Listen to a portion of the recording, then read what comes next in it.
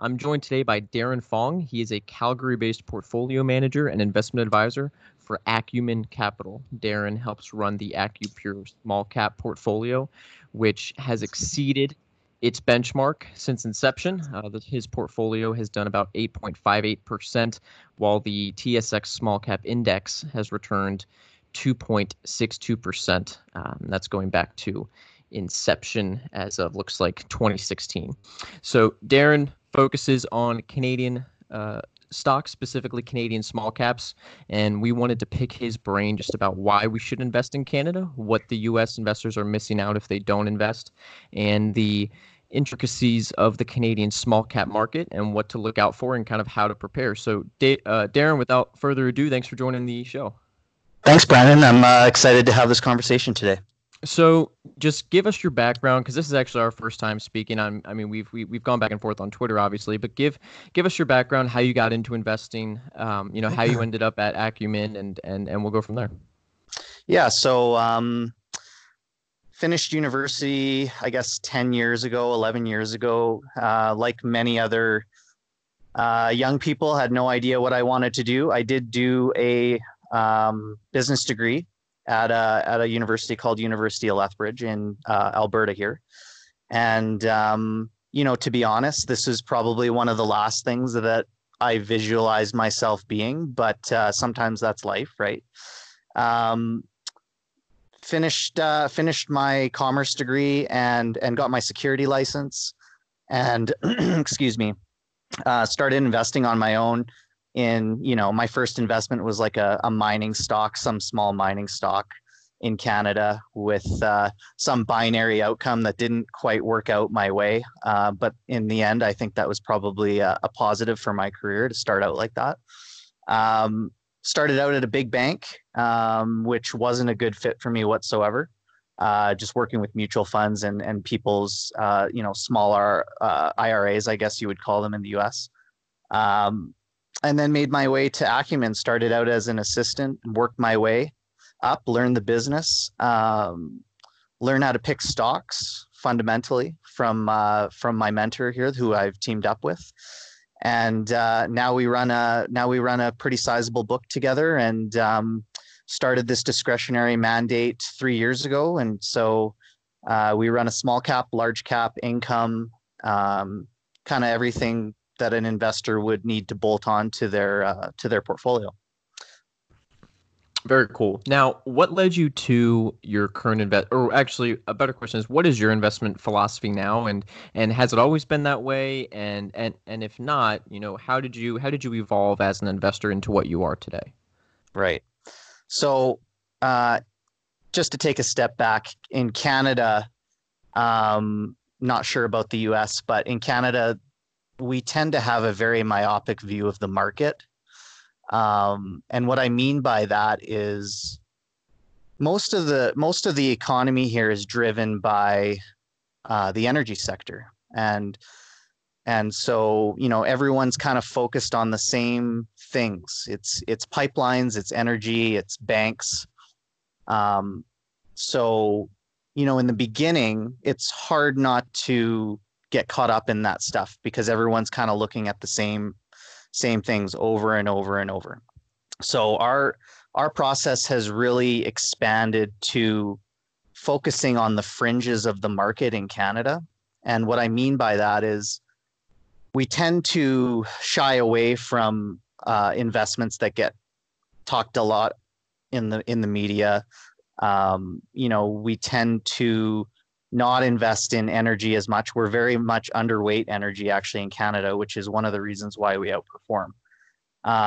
So what we look to do is forget about the 80% of the market that everyone's kind of paying attention to and focus on, the unique businesses in Canada that no one's really paying attention to. So we've changed the way that we view the market, I guess, from a macro perspective, and then from a fundamental perspective, we tend to focus more on return on invested capital, which drives free cash flow. We're not interested in, old school valuation metrics like book value or PE, because they just don't work anymore. EV to EBITDA is not bad, but nothing like good old free cash flow, right? So, earnings can be manipulated. So really, we're really looking at companies that actually have free cash flow. And to be honest, in Canada, there's actually quite a few small cap names that actually.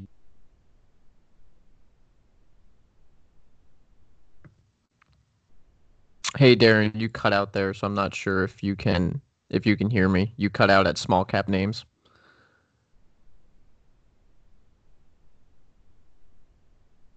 We might have lost Darren. Sorry about that. Hey, you back? Oh, we had him back. I wonder if the Canadian snow got to him. Darren, are you still there?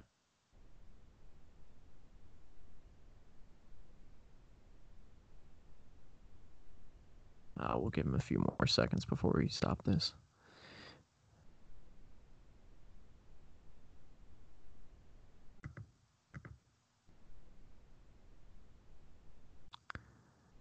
Hey, Darren. Hey, sorry about that.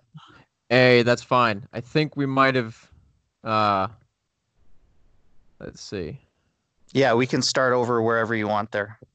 There's a ton of stocks in Canada with a lot of free cash flow, and no one's really paying attention to it because everyone's kind of focused on whatever's being talked about on TV. And I think it's a lot like the US. There's very similar traits, but um, these companies that we own in our portfolio are very unique.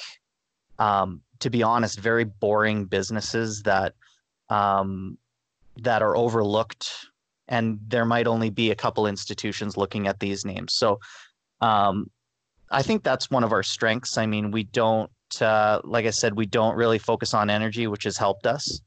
And we've been able to drive returns based on these very unique type of PE. They have a very PE feel to them. When you look at the list of names that we own, they probably wouldn't even be public in the US. So yeah, I mean, that's kind of our process. I mean, it's very fundamentally driven. I mean, return on invested capital is how we view moats, and um, and so yeah, I mean, that's fundamentally how we view the market. What led you to the smaller cap space in particular? Because there's obviously large caps with nice return on invested capital. There's large caps that Mhm. aren't oil and gas. What led you to small caps? So Acumen is a small cap, or started out as a small cap shop 20 something years ago. So the exposure that we get to the management teams is, I would say, unparalleled to maybe in the country. Um, we have access to these management teams that run these very small companies, and it's I would say, a pretty big advantage for us. Um, so when we look at the market and we say, how can we generate, outsized returns? I think knowing the management is a huge piece to that. And to be honest, if you look at the Canadian market as a whole, and this is what going back to being on the fringes. If you go to look at the market as a whole in Canada, the returns haven't been that great. We're a very you know the the market up here is very much like an emerging market, to be honest. Um, we're very sensitive to the U.S. dollar. Our largest export is oil, and so a lot of the companies that we've found to actually generate alpha are in this smaller subsector of the market, anywhere between 20 million market cap to the highest we can go in the portfolio is 3 billion. So it's been our experience that focusing on this part of the market has actually generated far better returns even than most large cap in Canada. I think the large cap, or the TSX return in Canada, is long term might be close to 5%. So if we can clip, like you said, if we can clip 600 basis points higher than that on average, we're doing a pretty good job. Yeah, 600 basis points of alpha is a pretty good job, regardless of what market you're in. Exactly. Yeah. Yeah. So now, with that being said, you said your small cap or your market cap range is, we'll call it 20 million on the low side, 3 billion on the high side. That's obviously in Yep. Canadian dollars, correct? Yes. Okay, so on that 20 million side, I would assume that a lot of those companies you're looking at are in the TSX Venture Exchange. And That's so correct. and so for those that aren't familiar, at least in the US, or maybe even investors in Canada that aren't necessarily familiar with the venture exchange, talk to us about that. I know it's a place that I look often for these, Canadian microcaps, but what are the interesting differences between like a venture exchange and, an OTC market in the Hmm. US? Well, I don't know what liquidity like is on OTC in the US. But It's not I good, would I'll say, tell you that much. yeah, it's not great. So, you on a 20 million market cap company, you're probably looking at 5% liquidity between bid ask on some of these names, depending on, how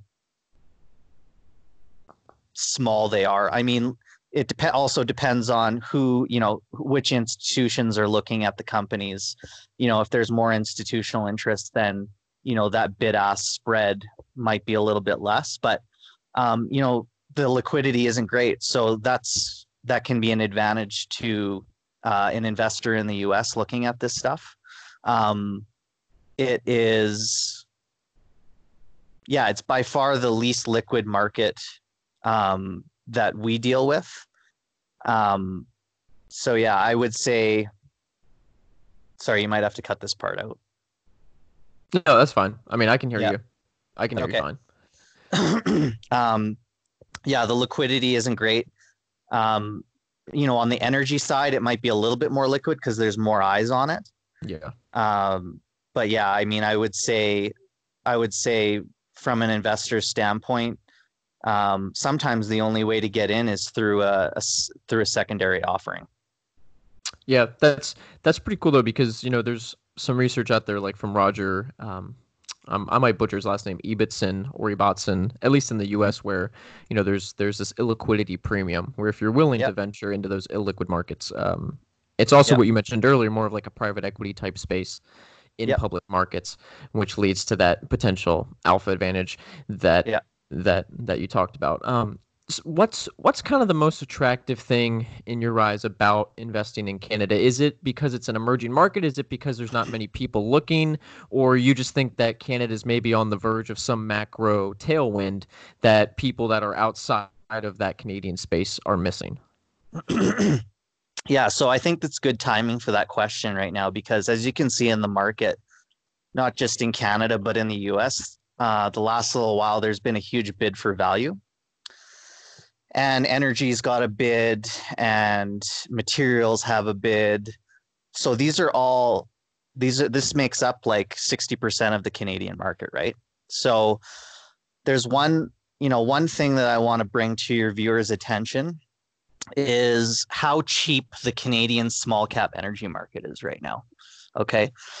Um, and I'll take a step back and just maybe explain why. Like obviously energy has had its troubles everywhere in the world, the US as well. Right. We've had some political issues as well. You would think Canada would be a very safe place to invest, which it is, but um, if anyone's been kind of paying attention to our political situation, we have a very hard time getting our product to market. Yeah. And the reason being is the government's not really allowing us to build pipeline to get it to market. So um, we're basically landlocked. And the bigger beneficiaries to this landlocked oil is actually the refineries in the US. Phillips 66 is just puking cash because of Canadian energy. And so we sell our oil at this huge discount because we can't get it out, and then we basically buy back refined product at a premium, which doesn't really make much sense. But um, so hedge funds in the U.S. have exited. in a big way, and they left maybe Right. 2 or 3 years ago. Right. Um, you've got major players like Devon and other U.S. players basically selling all their Canadian assets, saying we're done. So it's a left for dead industry in Canada, and it's been that way for a couple of years. Now, that being said, I can see the opportunity um, starting to present itself. And so what you've got is small energy companies in Canada with 20% free cash flow yields. Wow. That's Yeah, not bad. you know. So Now, yeah, you've got, now, is it a matter? And sorry to cut you off, but this is just a question yeah, I have because even in U.S. oil and gas, I know Alex and I at Mac Grops, who's one of the founders, we go back and forth on, yes, we're bullish on the space, and you see a bunch of billionaires here in the U.S. like Jerry Jones, Sam Zell, yep. Carl Icahn, all these guys that are now kind of fishing in these spots where there's blood in the water. But the Mm-hmm. problem I have, and the problem that I think a lot of other investors have, is we don't necessarily know which ones are zeros and which ones are actually going to survive. And so, Yep. in light of that, what are you looking for in these certain industries, call it oil and gas, where you might be able to say, you know what, given this company's, whether it's their balance sheet, whether it's, some long-term locked-in deals at certain commodity prices, Mm-hmm. what are you looking for you to say, you know what, this one's going to survive and it's Mm-hmm. actually not going to go to zero? Okay, that's a good question. So one of the first things I look for is production. So in Canada, that didn't used to mean anything. I mean, you could have been a small producer and sell to a big producer, and everything's hunky dory. But the problem now is there's no capital for M&A, right? So what I look for, I think the sweet spot is kind of over 100,000 barrels a day in production, to be honest. Got it.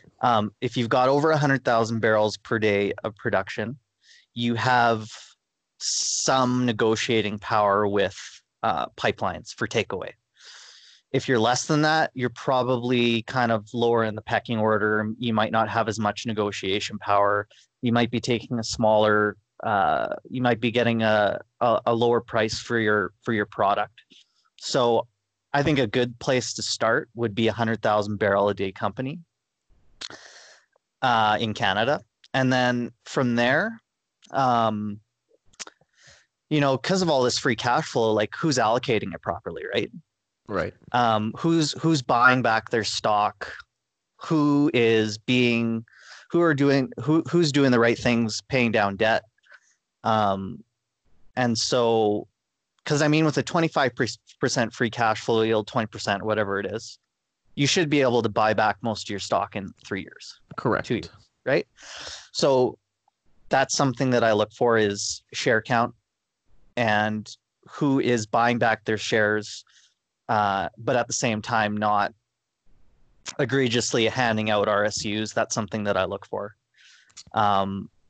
So yeah, I mean, capital allocation, I think from there is huge because you can have all the free cash flow in the world, but if you don't make the proper decisions, it doesn't really matter. Correct. Yeah. Now you've got, just so we can kind of go off of this, as of your portfolio fact sheet that you sent me, just for disclosures, I want to make sure that you are either still a shareholder or not. But you've got Tamarack Valley Energy, and you also Yep. have Parex Resources Inc. Those are two in your top 10 holdings. And can you just kind of walk us through those ideas and kind of the thesis behind those two oil and gas companies, and let us know if you are or are not a shareholder? Yeah. So Parex, we are a shareholder. And so the premise behind Parex is they aren't in Canada. It's a Canadian listed Yep. company that drills light oil in Colombia. Interesting. Yeah, so this company is got a Canadian management team. They had an opportunity to, this is years ago. I think this is actually their second iteration. So they know the area well, but they're drilling in Colombia, and so they have great access to tidewater. The oil fields that they're drilling are kind of like the oil fields in North America in like the 70s. They're just drilling verticals and getting great economics. Hmm. So they're not fracking. So they're they're actually getting a pretty decent return on invested capital for the oil industry. And if you take a look at the chart, it's actually held in pretty well. So they generate a ton of free cash flow. They, funny enough, in Colombia, it's more friendly. The government's more friendly there to them. Hmm. They don't have a lot of debt, and they're able to create significant shareholder value. So that's the reason why we own that. Tamarack Valley is very small, well, yeah, very small producer in Alberta and Saskatchewan here, and they are they are one of the better small cap operators in our mind, generating really good free cash flow.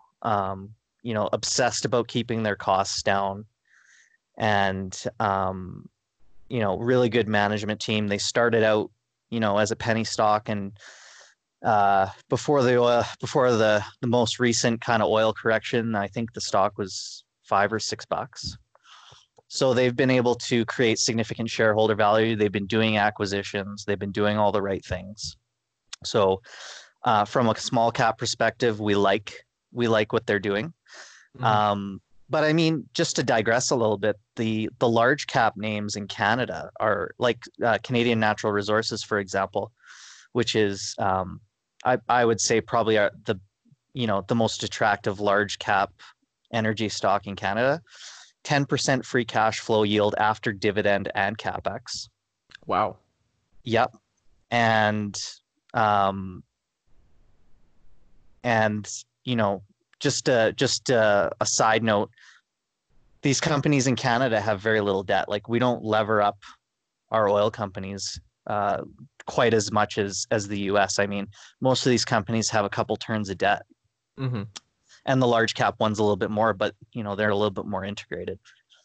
So yeah, I mean, it's an interesting proposition. I mean, we've been dealing with this energy downturn for 5 years now, and especially in Alberta, in Calgary here, it's been tough. But they looked cheap a year ago, and then they got halved again. So So if you love them at 5, you'll love them at 2.5. Yeah, exactly. So I think it's an interesting place to look.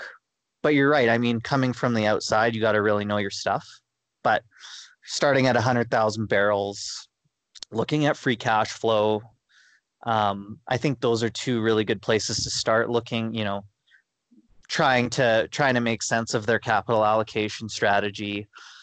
A lot of these companies pay pretty good dividends too, which hasn't really helped. But yeah. But yeah, I think on the large cap side and the small cap side, there's opportunity there. So going back to your question on why invest in Canada right now, well, if you believe 2020 is going to be an excellent year for value, and you've kind of got that feeling that financials will do well, and there might actually be inflation, then I think Canada's a no-brainer kind of place to be if you want exposure to that kind of stuff. I completely agree. I'm finding a lot of interesting names in the venture exchange, and one of the questions that I've always had, and that's why I'm so glad I got to get you on, is talk to somebody that's chatted with Canadian management companies and really got to know kind of how management companies do things culturally up in Canada. And my question is, is there anything different, or maybe anything eclectic, that Canadian management teams do that might be different than U.S. management teams? Like, for instance, in European countries and in European stocks, there's definitely more of a drive towards returning capital via dividends and almost making dividends like mandatory. But is there anything that Canadian management teams do differently, maybe better, maybe worse than U.S. cousins? I'd say we're dividend crazy up here. Yeah. I'd say to a detriment sometimes. Nothing wrong with a good dividend, but um, you know, all of every large cap you can find will pay some form of dividend. Um, and I think that's just the culture up here, like you say, like in Europe, that's kind of the same way. But you know, going back to the energy example, like I don't it you know if us I don't really understand why a small energy company would pay a dividend, Right. especially in this market. Like that doesn't really make sense to me, but they think that the market that's what the market wants. So I think that a lot of um and maybe it's because of the demand of the stockholder that they want this dividend, and it's just the culture here. But um, I don't know I know for a fact that buybacks aren't as big here as they are in the US. They're just not even close to the same degree. Yeah, and I was just about to chat about that because one of my questions, and this is more of a tax related question, so if you don't have the answer, obviously that's fine. But in the US, the one detriment about dividends is obviously this effective double taxation where Mm-hmm. you're being taxed on the net income, and then if you get a dividend, you're also being taxed on that. And that's why buybacks are so attractive, because it's way Yeah. more tax efficient for the investor. Are there similar rules in Canada in terms of the taxation on dividends? So I have a partial answer to that question. Perfect. So basically, and I don't know, I'd have to check. I'm not sure if this applies to an American, because I know that when we get a dividend, it's just taxed as when we get a US dividend, it's just taxed as income, Right. right? So here you get what's called a dividend tax credit. Interesting. And so, yeah, a dividend tax credit, you guys can look it up. I don't have the exact numbers in front of me, Yeah. but you basically get a tax deduction for investing in a company that pays a dividend. And I think it's like 19% instead of a Okay. full income tax. So Interesting. yeah, there is a dividend tax credit, and I think that's partially why people drift to dividends. Yeah. I think maybe they look at it from the tax perspective and say, okay, well, I can invest in income, or I can invest in dividends, or I can have a company not pay a dividend and buy stock back. So, that could be potentially one of the reasons why buybacks aren't a thing. But I do know also that, um, and I'm not sure what the rules are in the U.S. about this, because all you hear is about how much stock Apple's buying back. But Yeah. we can only, a company can only buy so much stock back in a year, I think, in Canada. I can't remember what the percentage is, but there's caps, and I think you can get those caps extended, but you got to go through the regulatory process of refiling your buyback program if you go over 5% or something like that. Yeah. Yeah. And, just obviously for the disclaimer, none of us here are accountants, nor do we, No, portray ones on TV. So this definitely isn't yeah, tax advice by any stretch of the imagination. yeah, this is not tax advice. No, it's definitely not. But that is Yeah, interesting because I did not know in terms of, the dividend tax credit. yep, That could definitely be a leading driver for why so many companies just opt for the dividend. yeah, Yeah, yeah, and that's we also have income trusts here as well that are mostly like, um, I guess 80% of them would be in the REIT space. yeah. But yeah, like in Canada, everyone loves their dividends. That's the first question. And if it's I have clients who are like, well, if it doesn't pay a dividend, I don't want it. It's like, that's so crazy. Yeah, you see that a lot. I used to work at an investment small RIA firm, and you would have Yeah, clients call in and they would just say, all I care about is my dividends. And you yeah, would have clients that call in, they're like, this stock has a 20% dividend, why aren't we buying it? And it's like, well, it's yeah, 20% because the stock has tanked 80% over the last year. Yeah. And that dividend's going to get cut like any minute. Yeah, yeah, exactly. Yeah. But you know, Yeah. I definitely digress. But I wanna move back more towards your AccuPure small cap portfolio. Sure. Just kind of how you construct it. I see here that you kind of evaluate your top 25, 30 ideas. So, you know, it's not super concentrated, but in a sense, Hmm. like if I'm looking, your top 10 holdings make up about 54% of your overall portfolio as of the Yep. date of the stack sheet. So, you know, there is an element of concentration, and it looks like most of your stocks, most of your companies fall into the technology and consumer discretionary. And Yeah. is that, you know, let's kind of take out oil and gas because that's almost the elephant in the room in terms of valuation. Like we know that that's cheap. We get Yeah. it. You know, where else are you looking for things that you think are cheap and maybe not, you know, myopically cheap, but you know, there's a long runway tech, for instance, like, you know, there's just a really fast growing tech company that you think is super cheap looking out 5 years. Right. As an example, like a Yeah, or, actual name. yeah, like an actual name, like for instance, like your biggest holding right now is Sangoma Technologies. And so, Yeah. you know, if you just want to chat about that whole thesis and kind of what you see in the technology space. Right. So the Canadian technology sector is it's very small, right? There's not a lot of players. There's like I was saying before with the bifurcated market, like no one everyone's paying attention to, you know, large cap and energy and banks. And so tech kind of, there's some pretty big tech names that come out of Canada. I mean, Shopify is Canadian. Um, Constellation Software is Canadian, and these are great compounders. Sangoma in particular is an interesting business because it's not super sexy. They do hardware for small, medium-sized businesses that for VoIP phones and unified communications within a corporation. So Hmm. it's kind of, it's not well, they do have a little bit of cloud, but it's not your typical tech company, I guess by definition. It's kind of old school, but Right. they are rolling up a fragmented industry. Um, you know, their last acquisition, they paid one-time sales. Wow. Yeah. That's not a And bad so deal. that's not bad. Yeah. And the beautiful thing is that company that they bought was just starting to hit inflection on positive EBITDA, Yeah.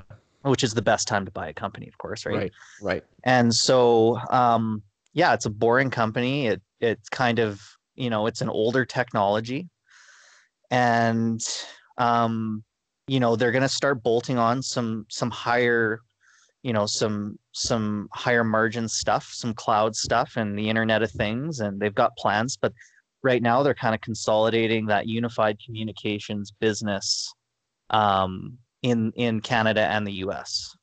So it's cheap in the sense that they have a lot of growth. I mean, their forward valuation looks pretty good. I think it's trading at like maybe 8 times EV to EBITDA at the moment. Okay. So for a tech, well, if you want to call it that, for a tech company, that's pretty good. So that's just one example of our tech industry up here. I mean, we've got some decent. I'd say a big tech company in Canada would be like 10 billion market cap, Got it.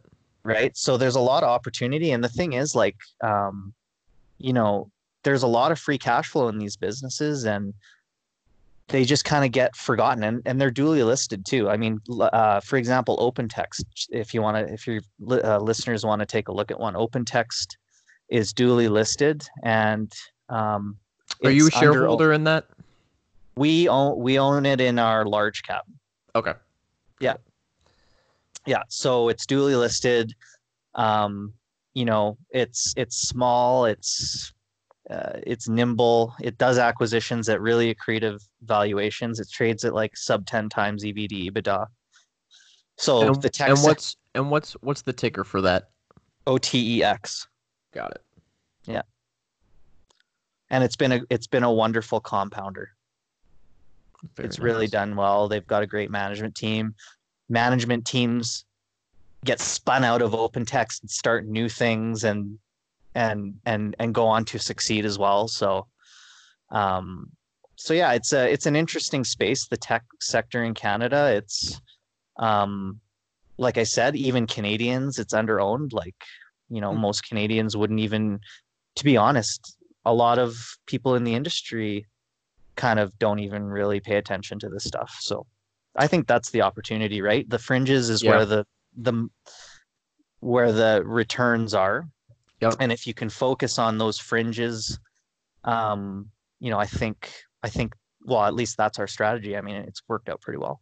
Yeah, and it's focusing on the fringes with a specific framework that helps you. I mean, it's not a bulletproof strategy, but if Nope. you focus on the fringes with a framework that keeps you looking at companies that fit a criteria that over time should do well, whether it's a value or really solid balance sheet, because at the Yep. fringes you obviously get some of these Hmm. companies that go to zero, but that's Yeah. obviously the risk you take when you step out on the fringe. Yeah.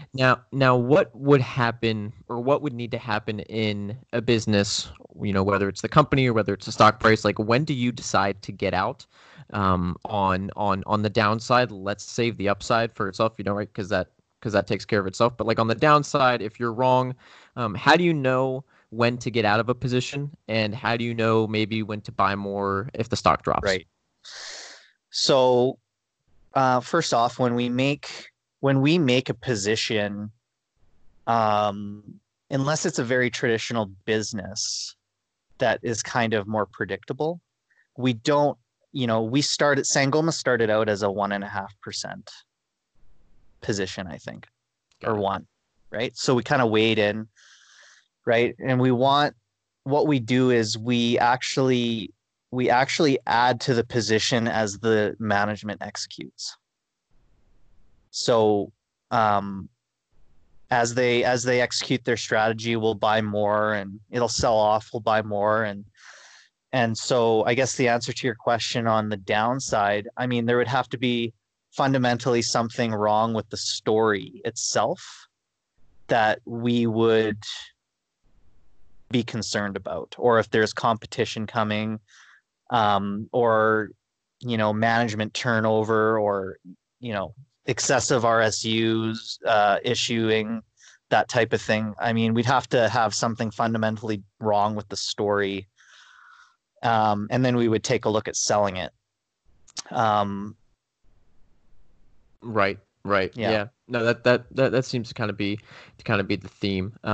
Now, what do you think you do in your process that maybe differentiate yourself from other, we'll call it Canadian investors, or even US Mhm. investors? Is there anything you look at, whether it's your balance, whether it's your analysis, whether it's part of your due diligence process? What do you think you do differently? Yeah, so I mean, like I said, in Canada, it's easy to stick to the household names, right? Like Hmm. the large cap names. So when we view the portfolio, we do view it as a, especially the small cap, because it has a PE feel to it. We view it as a collection of investments, long-term investments, right?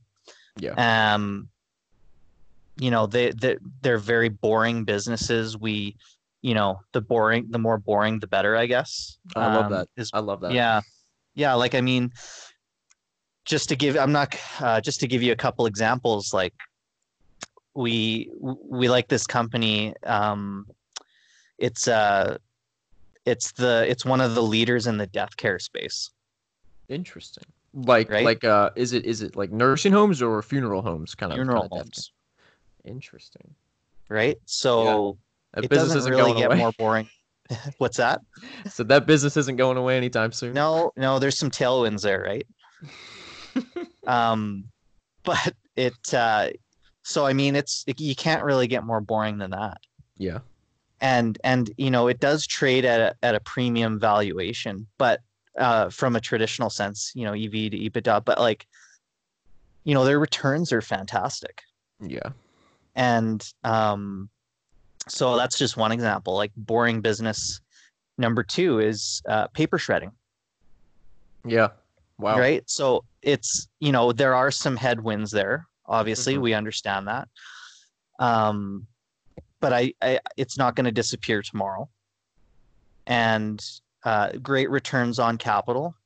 We understand the business, and so like, it's a small business. I mean, they might do 5 million in EBITDA. I can't remember what the number is, but these little collection of businesses that we have has got, it's almost like it has to fit in with the existing businesses. I don't know how to explain it, but Yeah. it's like, does this fit with what we're trying to do? Boring, predictable types of businesses, that's flying under the radar, that no one's really paying attention to. And then once they get a lot bigger, then the banks start paying attention, and then that's when some of these things really take off. Got it. Got it. Yeah. What kind of resources? So, you talked about kind of how you went to university and then had an investment background. What resources, whether it was books, lectures, what helped you shape your value investing identity? Was it, the classic intelligent investor, you can be a stock market genius, or were there, some interesting, maybe non-traditional books that you found valuable? Yeah. So, I mean, obviously I read all that stuff, traditional value, and how Buffett could buy companies for less than cash on the balance sheet in the 70s. And, Right. that stuff obviously doesn't exist anymore. So the shift has kind of been, on the return on invested capital side. I mean, I think the person that got me really interested or got me to do more digging on that is Michael Mauboussin. Okay. Yep. And so he's, I try and read everything that he puts out. I haven't read his books more, but like his papers. Yeah. And so he's been kind of, at least for me, the driving force behind the way that I view value. And, kind of the way that our firm views value as well. I can say, like, we're a very return on invested capital mindset. That's our mindset. So on the value side, I think he's been a driving force behind the way that we view value. And what I like the most, just before you go into, maybe another book or something, but what I really like about Mobuson's work is that in terms of return on invested capital, when he talks about how there's this reversion to the mean aspect of return on invested capital, I think that's so important for people to understand, because obviously I'm almost beating a dead horse at this point, because he's talked about it so much. But if you invest in a high return on invested capital business, over time, that reversion to the mean is actually going to reduce that return. Just basic microeconomics, new business comes in to drive those returns down. So it's so interesting when you pair it with the oil and gas industry, where return on invested capital right now is very poor, but you've got higher cash flow yield. So over time, if that thesis is correct, those return on invested capital will actually revert upwards to the mean. Exactly. Yep, that's exactly the way that we view it. And and that's why, I mean, there's no barriers to entry in the oil business, I mean, other than technical knowledge. Right. And that's why the returns are so low. But you do have these wild, I would say, over the long term, if you can, or a management team can keep their return on invested capital at a very steady high rate, that's very rare, right? Yes. So then you get these wild swings in return on invested capital. And so, the returns in the energy business have been not great for a decade. So, maybe that's the opportunity, right? Exactly. Switching gears a little bit. What is one of the worst investments that you've ever made, and what did you learn, right? Because we obviously learn more from our mistakes. What was the biggest one that you've made? Was it early on? Was it recent? And kind of take us through your mindset. Yeah. I'm okay. Yeah, that's a good question. I know exactly. So I'm not going to name the name of the company, but yeah, that's fine. Yeah. So there was a well, it wasn't a SPAC. Well, you guys have big SPACs down there, but like, we have these small kind of CPC corporation kind of blind pools. Yeah. And and there was a guy who was going to sell a business in Alberta, an energy related business, and everything looked awesome. He built this thing from the ground up. He had all the right relationships. At the time, energy was doing really well, and the management team that was going to take him out had a very good track record as well. We knew them very well. Hmm. And the guy selling the business backed out. And so as a SPAC or a CPC in Canada, they were still looking for an acquisition, right? Right. Right. So they were looking for that acquisition to take public, grow the business, whatever, have it be taken out down the road, whatever they want, whatever their strategic plan was. Anyways, they ended up buying another business, and for some reason I loved it just as much as the other business, but I knew it wasn't as good. Hell, why was that? It just wasn't. I just had a weird, like, it wasn't as quality, the quality of the business wasn't there. Yeah. um But you still loved it just as much, I which is still kind of loved it just as confusing. much. Yeah. Right. So from a behavioral standpoint, like, what the hell was I thinking? Right. um and I think about that particular investment all the time, Hmm. and it's been really beneficial for me because it just shows you, just because, I guess obviously never to fall in love with an investment, especially when the strategy completely changes and it's a different management team. Like, Completely different business. completely different business. So there's a lot of things I think there was a lot of things going on in my head about that particular investment, and I'm not, and I think, honestly, like you said, I mean, you got to make these mistakes, right? Yep. Yeah. Yep. So, I mean, that sticks out in my mind as something that not only was a mistake, but it was like, a complete palm in the face type of moment. Right. Yeah, and it's actually funny you mentioned SPACs because a SPAC has been well, not arguably, it has been my worst performer of the year. Yeah. SPACs are. I remember I posted a write up on the company on like this forum online, and someone shot back and he basically said SPACs are piles of garbage that are like dumpster fires, piles of Yeah. garbage. And I was like, well, he's got a point, but for some Yeah. reason I still look at them. And so it's so it's interesting because I haven't heard of the CPC. So really, to kind of scratch my own itch, what is a CPC? I mean, I know it's kind of the equivalent of a SPAC here in the US, but what is a Hmm. CPC? And for those that really don't know any of the dynamics of whether it's SPACs or CPCs, can you kind of give us a background on that?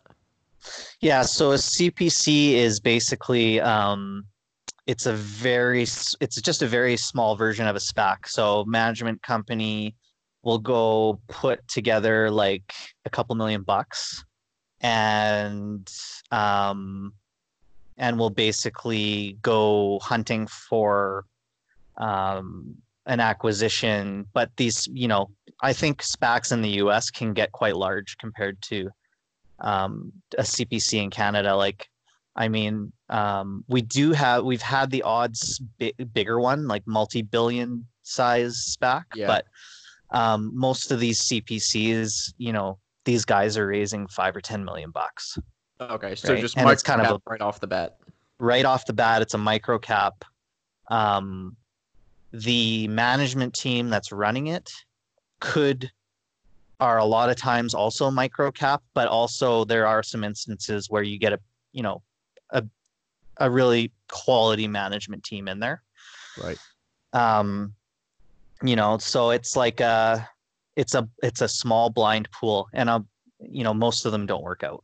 Where can people go to find more info about CPCs or like, when they become public? Because I know like in the US I can just search, recent SPAC IPOs or, Mhm. there's certain forms I can file or I can search for. Where can we do that for CPCs?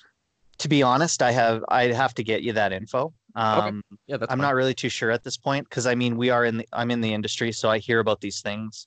Yeah. You get presidents lists and like, oh, I know this guy who's raising, some money and so it kind of, to be honest, in Canada, it's kind of a word of mouth thing. Right. It's kind of like Right. you know, it's an industry thing. It's if you're a family member and you're on the president's list type of thing. It's not really that well documented. The SPAC, like when we do get a SPAC, it's pretty well documented because all the large banks are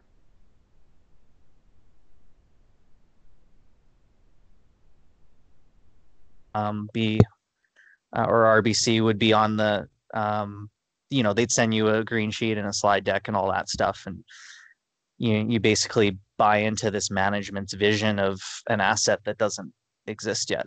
Right. Right. Right. Yeah. Huh. Yeah, I might just try Googling like CPC companies or something, see, just kind of just to go down my own rabbit hole, see if I can find Yeah. anything. Because, Yeah. I mean, there's a lot of them. They always pop up. yeah, The market's been tougher. yeah. I mean, I'm So having so much fun losing money in American SPACs that I just want to take it abroad and you lose just want money. to buy something a little bit more speculative. Yeah, it's not enough for me to lose money in the traditional US SPAC way. I got to go international, Yeah, Canadian, and lose money in a CPC. exactly. In That's Canadian dollars. in Canadian dollars. That's going to tickle my fancy for sure. Yeah, yeah, for sure. Well, cool. So, we're kind of wrapping up right now. I've learned a lot, and I know others are really going to get a lot out of this because, as someone that doesn't invest in Canadian stocks all too often, I'm always looking for ways to gain knowledge.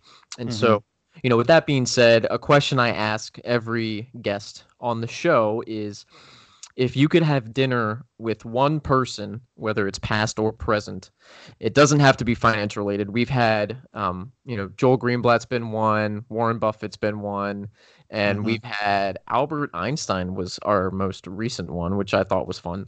So if you could have dinner with anybody, past or present, who would it be and why? Um, Geez, that's a good one. I'm gonna say Bruce Lee.